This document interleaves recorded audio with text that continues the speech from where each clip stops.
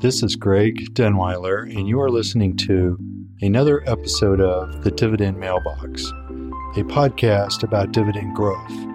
Our goal is to stuff your mailbox full of dividend checks and make each year's check larger than the last.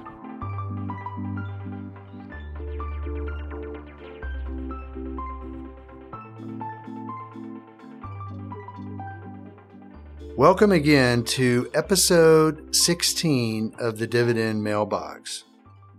In this episode, I'm going to tell you a couple of stories, and I hope what you get from them is just how important it is to stay the course, because especially, as you know, in today's environment, it gets very easy to get distracted. So what we're going to do is kind of look at just how important it is to stay on track. So to start, let me take you back to Middle America, 1961.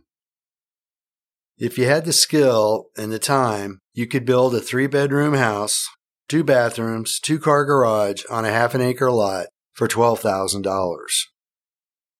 Well, going through some papers that came from my parents' house, in there was the original mortgage of the house they built, and the payment was $75.23 a month. So right away, I began to wonder, what a great opportunity if I could do that again. And immediately, you connect the dots between what rates were then and what it cost to buy a house then to what they're worth today. It seems like, boy, I wish I sure would have bought a lot more houses back then. Of course, I was only 4 years old. That's beside the point. But what the numbers don't tell you is what was the actual return and what were the alternatives. Was it really a good investment? That you don't know till you start to look at it.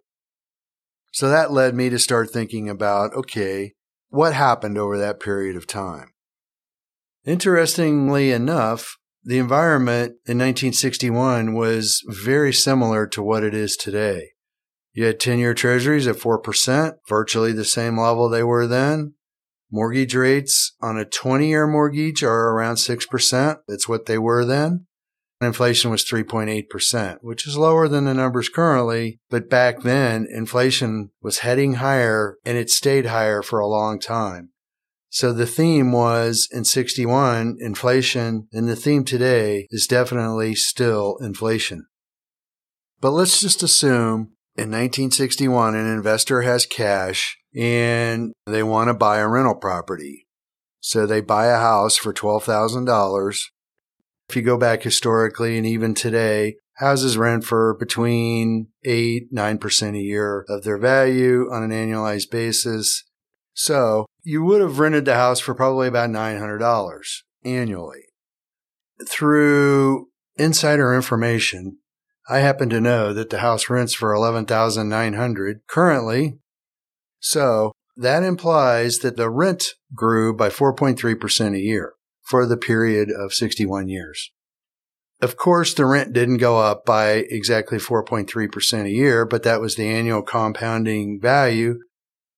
So when you first look at the numbers, annual rent of $900 growing to $12,000 is a pretty phenomenal increase. It's more than 10 times.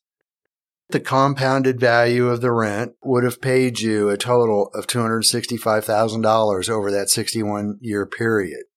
That doesn't even account for the value of the house and what has happened there yet. If you look at Zillow, the house is $160,000. So that's a gain of $148,000, which is way more than 10 times. That translates into a total value, including the rental income, of $425,000. That's a 6% annualized total return. It looks like it's a very attractive investment.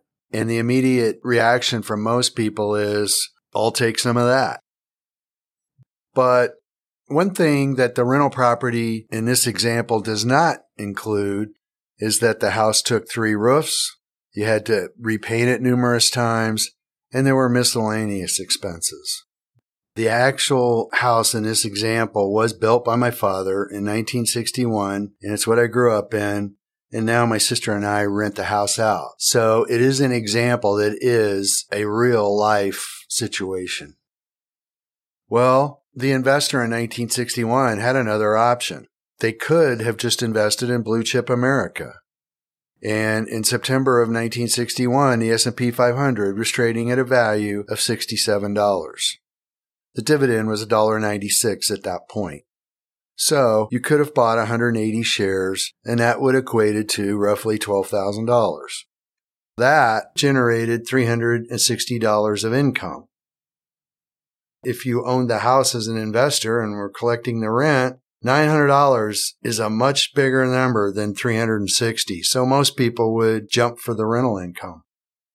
And in this case, where the dividend grew from $1.96 to $65, currently, that's 5.9% annually. Obviously, that's a faster growth rate, but when you look at the actual return that you've got on the dividend today, that's $11,700 of income. Well, on the surface, that number's still smaller than $11,900 that you're getting from the rental income. You never received as much dividend income as you did rental income, and it took a long time to catch up. But here is the part where people trip up, or why they underestimate the power of dividends.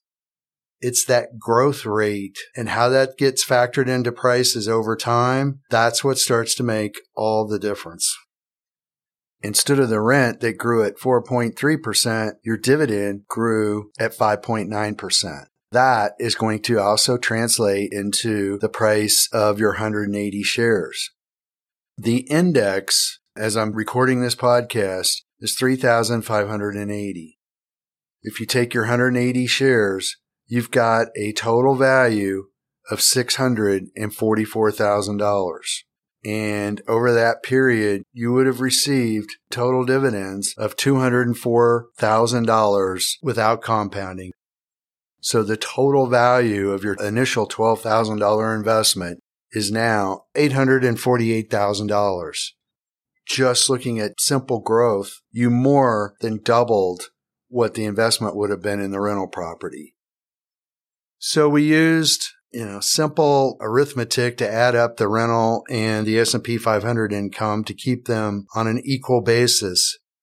The rental property had a total return of 6% a year. The S&P 500 had a total return of 7.3% a year. But now let's go one step farther. Because you can't reinvest in a house every time you get a rental check into another small portion of a house.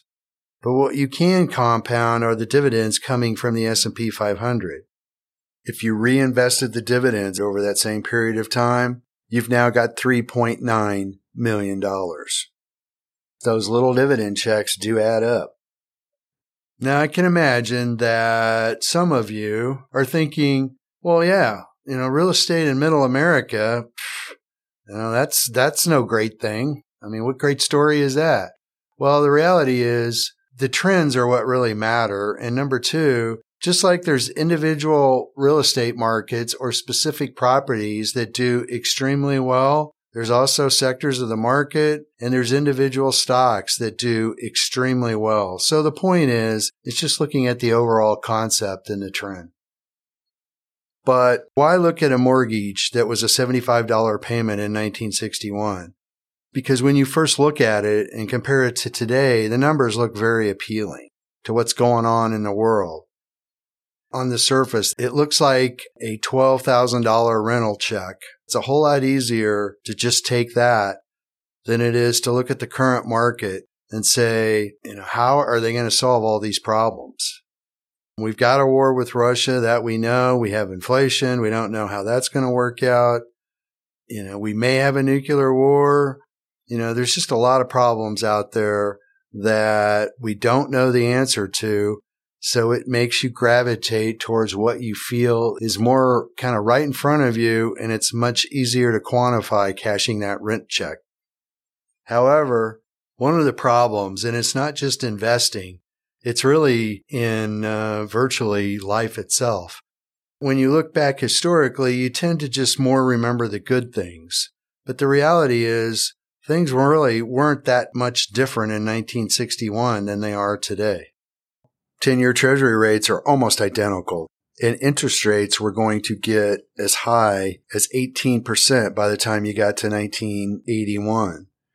The market, the S&P 500 in 1961, had a PE of 22. We started in 2022 with the S&P trading at 24 times earnings, which was roughly the same level, slightly higher. But now, with the market coming down, we're only at 17 times earnings. The market is actually priced a little cheaper than it was in 1961. Well, again, you're probably thinking, yeah, but times were different there. Life was simpler. And if I could go back there, wouldn't it be great? But we've got a lot of problems right now. Well, let's go back and just look at some of the things that happened over that 60-year period. In October of 1962, we had the Cuban Missile Crisis.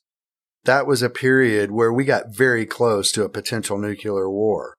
Some people say that it was maybe within just a few discussions. And I can remember in elementary school where we had to get under our desk because we had a bomb drill. What in the world difference would that have made? But it is what it was.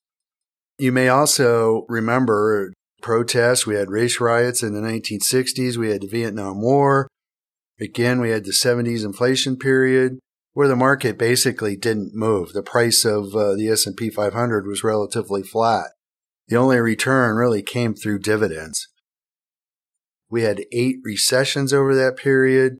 By 2008, we had a significant global financial crisis that was considered to be one of the worst recessions since the Depression. And then by 2020, we had a pandemic almost completely shut down the economy for a period of time. So here's the dilemma that investors really almost always face.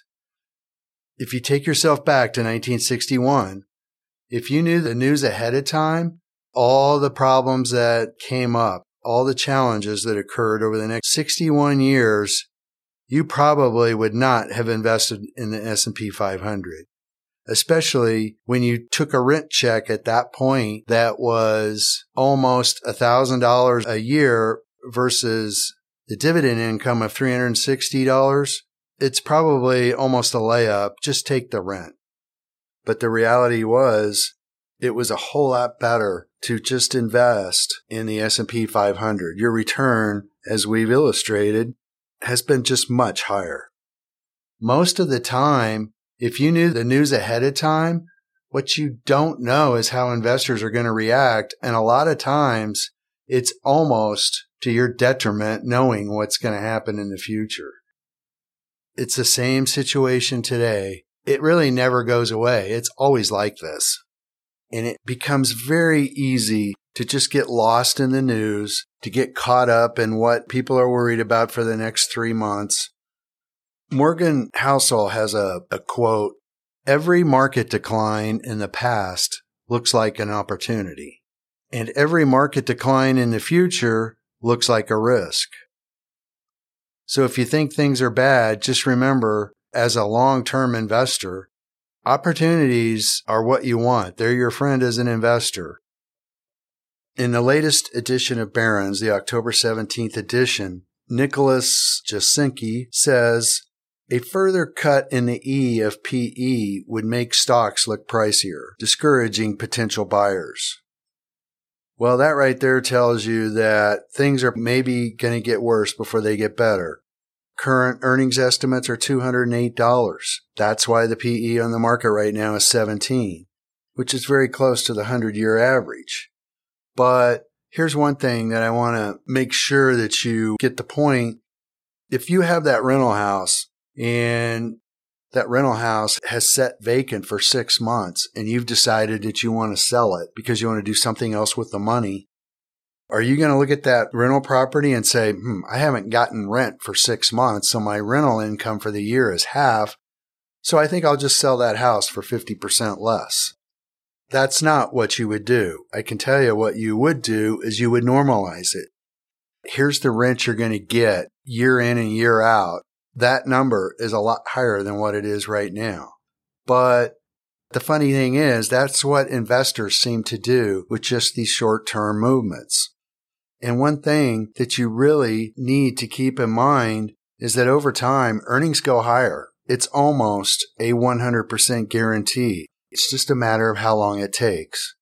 And historically, it's been about a few years, and usually the earnings of the S&P 500 have recovered and started to make new highs.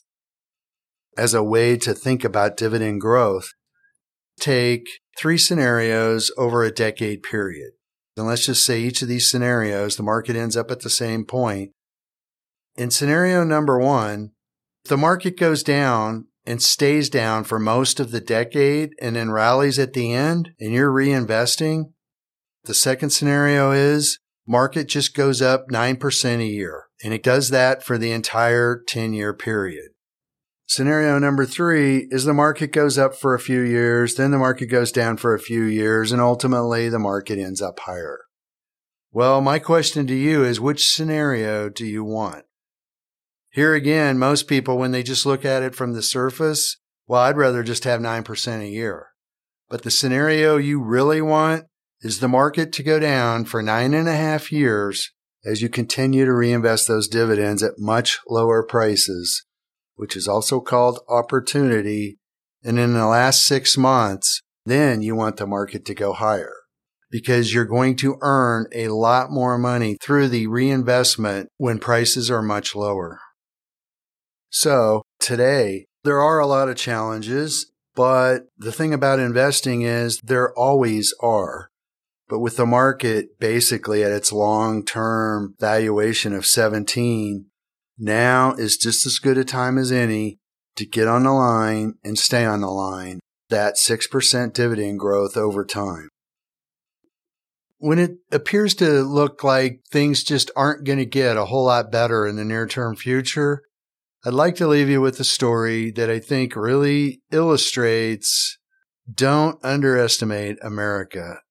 Embedded in it, as I will illustrate here in a minute, it's really the exact same concept for investing.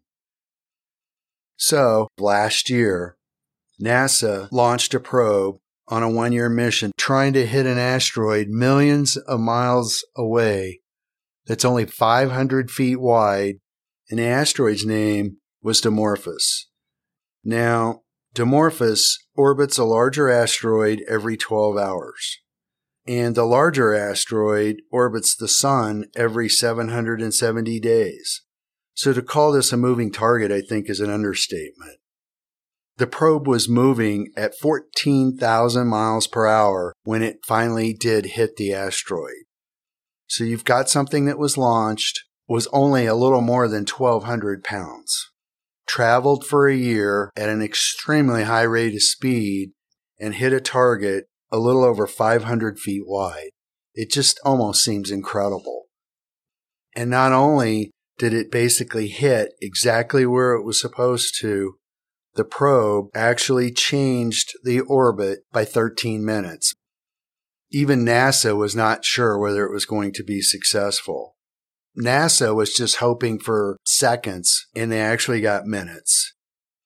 Basically, the reason why they did this was if an asteroid is potentially on a collision course with Earth, they want to try to figure out whether they can actually change the orbits of these asteroids. And in fact, it worked. So in 1961, we're trying to put a man on the moon, and we actually did. In 2022, we're trying to hit an asteroid millions of miles away that's only 500 feet wide. Well, we actually did. The moral of this story, I think, is don't underestimate America. It's incredible what technology and research and what's out there that we don't even know that can change over time. And again, corporate America is always adapting. It's easy for people to visualize a house, to visualize a renter, because they can actually see it, they can drive by, and they see the checks coming in. And when the checks are bigger from the beginning, it definitely makes it easier to think, hey, this is going to work out, and it's going to be a profitable venture. I think it's a little harder when you look at investing. It's a lot like trying to hit an asteroid that's a long, long ways away. The first takeaway, you first have to believe. You have to start the process. When NASA looked at the project, they had to spend $350 million, and they had to believe that the mission had a purpose to it. And the one thing that they did not know is whether it was even going to be successful. 2, you have to stay the course. When you're trying to hit a very small target that's a long ways away, you have to stay the course from day one. You cannot deviate. I think it's sort of the same thing in investing. You can't listen to the noise, and you can't miss one of these big rebounds. And they almost always happen when markets are experiencing a prolonged downturn. They come when you least expect them and when the news is still bad. Number 3, small beginnings can have dramatic outcomes over enough time. If you look at the probe that was sent, it was 1,200 pounds. It ends up moving a megaton rock. So who would have thought that 1,200 pounds could do the job? Well, it's kind of the same sense in 1961. Is $12,000, a one-time investment, enough to turn into $3.9 million? It takes a belief and it takes discipline. Small dividend checks can have big results. Number 4, how many things could have gone wrong to prevent that probe from missing its target? And just like in 1961, there were a lot of things that could go wrong to prevent that $12,000 from hitting $3.9 million. But in the end, even after 8 recessions, a war, politics, a pandemic, the target was still hit. So it's easy to cash rent checks and it's easy to cash dividend checks. However, you have to believe that cashing a smaller dividend check is going to lead to a much greater outcome over time. Because in the end, it's the compounding and it's the higher growth rate that makes all the difference. It's sort of like NASA could have saved Earth if Dimorphos was actually on a path heading to Earth. And it only took 13-minute orbit change, and the job would have been done because it was far enough out and it had enough time to make a big enough difference. Dividend checks, in the same manner, given enough time, can change your retirement lifestyle.